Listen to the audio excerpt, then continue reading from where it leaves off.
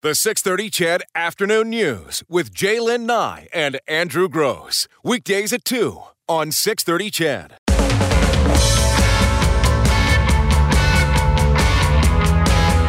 can text us anytime at 6:30. The phone number here, 496-0063. We're getting out of here a little bit earlier at 5 o'clock today as we make way for the countdown to kickoff. Your Edmonton Eskimos taking on the Winnipeg Blue Bombers. Thank you. All I could think of was Winnipeg Jets for some reason. I was like... We'd have a better chance. They're all quite young. We'll check in with Morley Scott right around 4:50. We'll get a preview of the season and a preview of tonight's game. Should be interesting. I know, and speaking of the Blue Bombers, I'm sure Morley will tell us the same thing later on this afternoon. Everyone's kind of focused on the fact that there's a 23-year-old college quarterback at the helm. Matt Nichols is injured right now. But you have to remember they have running back Andrew Harris, a three-time CFL Hall of Famer kind of guy. I don't know and Darius Bowman. Yeah, that's true too. He'll drop the first couple, but after that, you have to watch out. Yeah, exactly. Some of that sticky stuff for his hands. It'll be an interesting matchup. I'll be watching, of course, with the pizza on my lap. Right here at 6:30. You want to talk about these 911 calls? So the other day we were talking about that woman calling 911 in Ontario. She was sitting outside a pizza joint and she was upset that her pizza wasn't hot enough or it wasn't She hadn't got it on time. Yeah. And so police showed up and schooled her on that. She was there with her child. Oh my gosh. It keeps happening because everyone kept texting and saying, how do people do that? Why do people do that? How do they not know that that's not what you use 911 for? Exactly. And do you remember, we said at the time, that a parent for sure should know how 911 works because you might need to use 911 in relation to an emergency with your child. But the child should also know how 911 works. And I know as soon as a child is old enough, and these days, I don't know what that age is anymore, 3, 4, I'm not even sure. They have technology in their hands so early these days. They should definitely know 911, what constitutes an emergency and what doesn't. And the reason we're bringing it up again is now in Halifax, they've got another one. The Halifax RCMP were called after a 12-year-old got hold of them to complain about a salad he didn't like. Police said the call came in before 10 p.m. with the child stating their guardian had made a salad that wasn't up to par. I'm not making this up. While en route to the home to respond, the child called a second time to express more displeasure over the salad and to ask when the RCMP would be arriving. So the child understood. This 12-year-old, which, by the way... What's he doing up eating salad at 10 o'clock at night? Well, I guess that's the most positive part of the story, is that at least he's eating healthy. But 12 is more than old enough to know what 911... Police used it, they say, as an opportunity to school the child on what 911 should be used for. But there's a kid who didn't think it was a complaint line, right? Because he wanted to know when are the Mounties coming. Like, he wanted law enforcement to arrive. It's just absolutely crazy. There could be more to the story. We don't know if the child's got some, a special circumstance or whatever. But it turns out, at least in Nova Scotia, that, and I don't know what the laws are in the other provinces, it could actually cost you money. Children calling 911 usually result in police showing up and giving the child a stern and serious chat. But adults who abuse 911 can get slapped with a $697.50 fine for the misuse of 911, which I think is great. And apparently, that fine has been levied many times in Halifax. And apparently, this is a problem not only in Canada, but across North America. We have example after example. Well, this guy who was talking about it, this RCMP spokesperson in Halifax, he said not too long ago he had a guy that bought a donair, felt there wasn't enough meat on it, so he called 911. Yeah.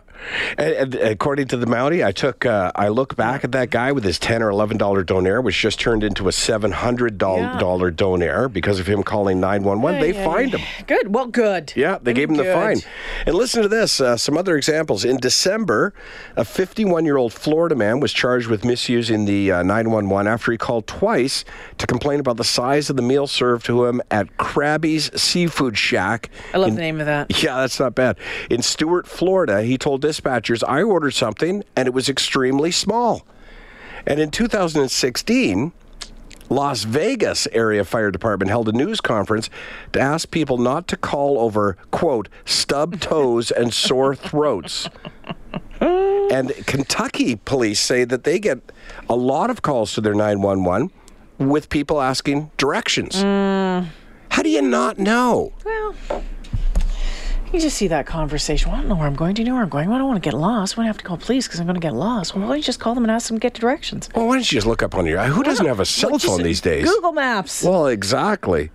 And, of course, Edmonton, do you remember when they launched that public awareness campaign? Yes, I do. Yeah, they said about 40% of their 911 calls were bogus calls. 40%. That's incredible.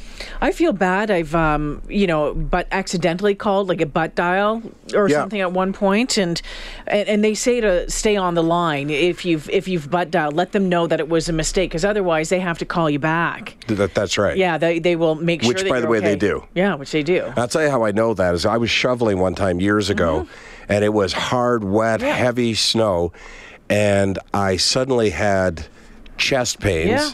And I honestly thought I was having a heart attack, and maybe I was. One. Yeah. And I told the kids, phone 911. I didn't, and they did. And then I just sat down and got my breath, and I said, okay, so tell them I'm fine. And they called back twice. Once to say, okay, so we had this call, we want to know what's going on. Then the second time was a supervisor saying, well, we would like to dispatch someone anyway. Just to make sure. Which I also declined. But, I mean, think about how much time they used up on that one call. And I feel bad about it, but I honestly thought I was having a heart attack. And you see those ads where you're like, seconds count when you're having a heart attack. Last thing on this. In December 2015, BC's largest 911 call center, Ecom 911, they issued a list of the top 10 reasons not to call the emergency line based on actual calls. And among them were requesting the number for a local tire dealership, reporting an issue with a vending machine, asking for the non-emergency line number. You called the emergency? Oh, okay. Complaining a car was parked too close to theirs, reporting that a child wouldn't put his seatbelt on. Reporting someone had used a roommate's toothbrush. Although that is gross, but it's not worthy of a 911 call. Telling police about a coffee shop that refused to give them a free refill. Come on, be better than that, people. Yeah. My goodness.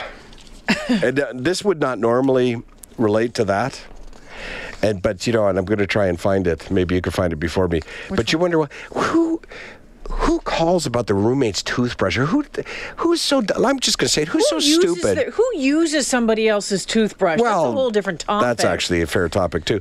But did you see that story? I'm pretty sure I sent it to you, where police had to respond. 911 had to respond legitimately. Okay, so this woman was at Woodstock at a music festival. That's right. And she somehow, just imagine this. Just picture this. 19-year-old. 19 years old in a pretty little sundress, long dark hair. Yeah, lovely and dress. Her head is stuck in the tailpipe of a truck. Just take a moment with that. Tailpipe of a truck. Tailpipe of a truck. Now, just imagine, too, a tailpipe that you could fit your head in. Right. That's an oversized tailpipe. That's an oversized or a freakishly small head. Very pointy head. And see, now that is a legitimate 911 call. But how did except that should never have happened. Well, it was a music festival. Her name was Caitlin Strom. She was at the Winstock Country Music Festival in central Minnesota last weekend. Minnesota. Yeah, Minnesota, hey. Firefighters had to come use a power saw to get her head out of the pipe. And there's a 6-second video showing them about to saw the tailpipe. It's gotten more than 2.5 million views. She was escorted out of the festival afterwards and cited for underage drinking. 21's the age down there. With a really nice metal crown on her head. How do you get to 19 and not know sticking your head in the tailpipe's a bad idea? Come on. Think of it. You could never at any age talk to me. She's drunk. Yeah. She's drunk. Yeah. And somebody goes, you know what would be funny? Hey, I have a really good idea. I triple dog dare you. No, you do it. You do it. Okay, I'll do it. And can you imagine the guy that owns the truck, too, thinking, that's my whatever. And how much you want to bet? How much did that cost? Right. Well, exactly. I'm sure those are pretty custom. Yeah. Yeah. But do you think at one point, and I would guess, that you're judged by the company you keep. So assuming that somebody put her up to this, they would be the same people I think who would suggest, well, why don't you start the truck? Maybe we'll blow her head out of there. You know what I mean? What about the poor firefighter, the emergency rescue crew with that thing to cut the tailpipe off? What if you slip? What if there's a spark? There's, Yeah. Not to mention just tying up a crew. Well, yeah, but if your head's stuck in a tailpipe, you need get help it out. for sure. You need more help than just getting your head out of the tailpipe, though. Yeah. You need some life counseling. But you've got it. No, come on. Are you excusing this 19-year-old? No, I'm not excusing it. Just saying, it's alcohol. I'm not just saying, it's alcohol, but I think that there are probably many, many, many people. I know there are, especially you listening in this building, in this room, who have done dumb things while intoxicated. Well, I'd like to hear about them. And I wouldn't necessarily say that she needs, life counseling. Sure. She might need to figure out how much she can drink or should drink. Or better friends. Maybe not, or better friends. All right, well, let's throw it out there then. Yeah, I'm not, yeah. The 6:30, we'll take a look at them. Are we doing, or just the dumbest thing you've ever done? Dumbest thing you've ever done. Let's just leave it there. All right, dumbest thing you've ever done then. Not necessarily as a result of drinking. Because we usually probably know that something was involved with that. Keep it PG. We'll take a look. We'll read some of them as the afternoon goes on. 496-0063. The text line is 630-630. Have you ever stuck your head in a tailpipe? Andrew! No, I have not.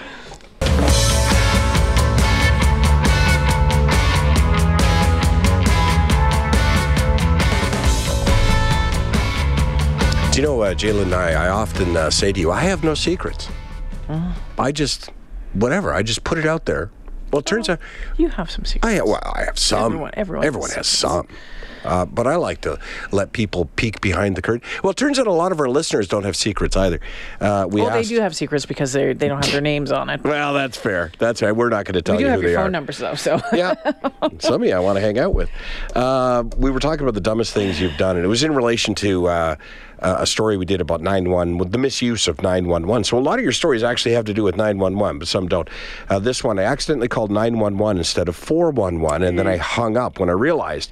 Then called 411 to get the number I needed and made my call. But because they couldn't get through to me, they sent an officer, and the officer had to do a complete inspection of my home to ensure I was not really in trouble. What a waste of their resources. Sure learned my lesson. Oh, my goodness. While on a golfing trip, I jumped from one balcony to another to get my own room for the night. Dangerous.